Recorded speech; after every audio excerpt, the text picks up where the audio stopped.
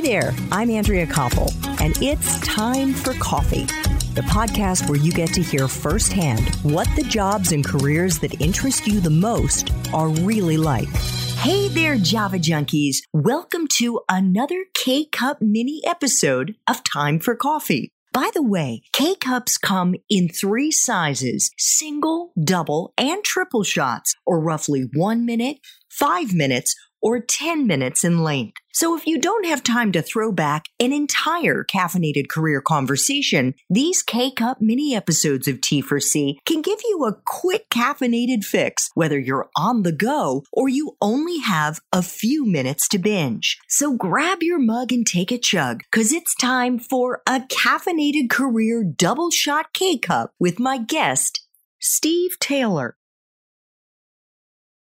So I'm kind of curious because I think that one of the challenges, especially that young people face as they try to find that first job, is that they're reading job descriptions and there are all these functions in the job description that they may not understand. They may not know how to do. And I hear over and over from T4C fans and other young people that I talk to that, well, because I didn't know how to do that, I didn't apply for the job.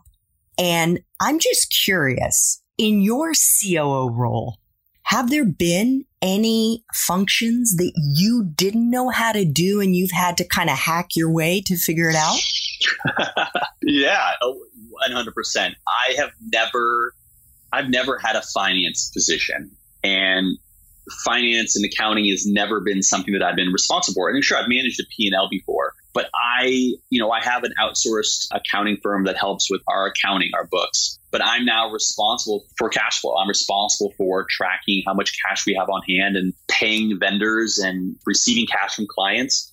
That's something I never had any experience in. So it was part of the job description. I, admitted to the hiring manager, my boss, that I didn't have that skill, but I was eager to learn. And I got 3 books. I ordered 3 books on Amazon. They're sitting on my nightstand right now. And every single night I'm reading about this part of the business that I don't know a lot about. Now, sure, there's a lot of on the job training. There's a lot of exposure. We have a CFO who provides a lot of that oversight, and I've been learning from him.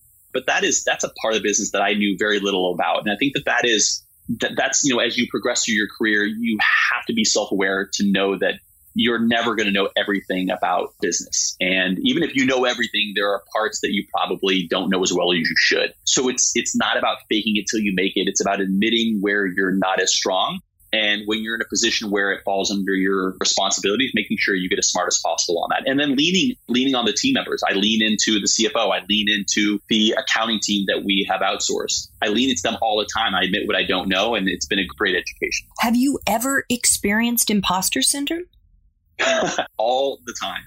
All the time. I think that is something that most people face, most people feel. But when I hear you read my bio or I look at my LinkedIn profile, I often think that I don't know who that person is, but they seem to have accomplished a lot. But I feel all the time that I'm not qualified, that I've never been a COO before. So what qualifies me to be a COO here at this company? But I think that is once you realize that everybody has imposter syndrome, and this kind of goes back to mentors. When you have folks in your life, whether it could be a father, an older brother, older sister, a manager, somebody you've worked with in the past, but when you have somebody in your life that is 2, 5, 10 years ahead of you in their career, and they're emotionally vulnerable with you, and they admit when they have imposter syndrome, you realize that, gosh, this is just something, it's like an epidemic. This is something that everybody experiences at all levels. And sure, you get more comfortable and confident in the roles you have, the responsibilities you have, and the job you have. But at the end of the day, nobody feels qualified oftentimes most people don't feel qualified to hold the positions they have. And I think when you are striving to be great, you make a point of surrounding yourself with people who are better than you. And I think that is something that is then inevitable. And if you're not, by the way, if you're the smartest person in the room, you're in the wrong room. And if you're not the smartest person in the room, you see how much growth and development you need. And I think that then imposter syndrome becomes a symptom of that. And that's probably a good thing. Well, for the record, I too have experienced it many times. And I wish I actually had exactly what you said. Somebody who was older than I was, who I had that relationship with, who had shared the same about themselves.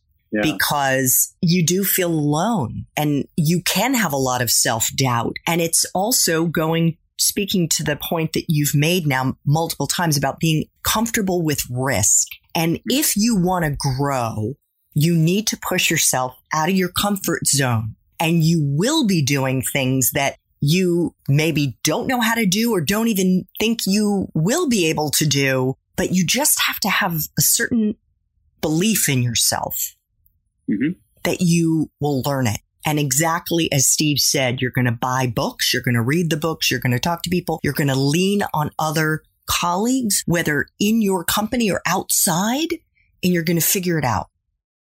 Thanks for tuning in to this K-Cup mini episode of Time for Coffee. If you want to listen to our entire caffeinated career conversation, please check out the show notes for this episode.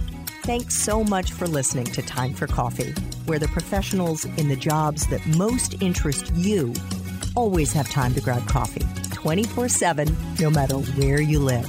I have one quick favor to ask you. Remember to rate, review, and subscribe to Time for Coffee. Thanks so much.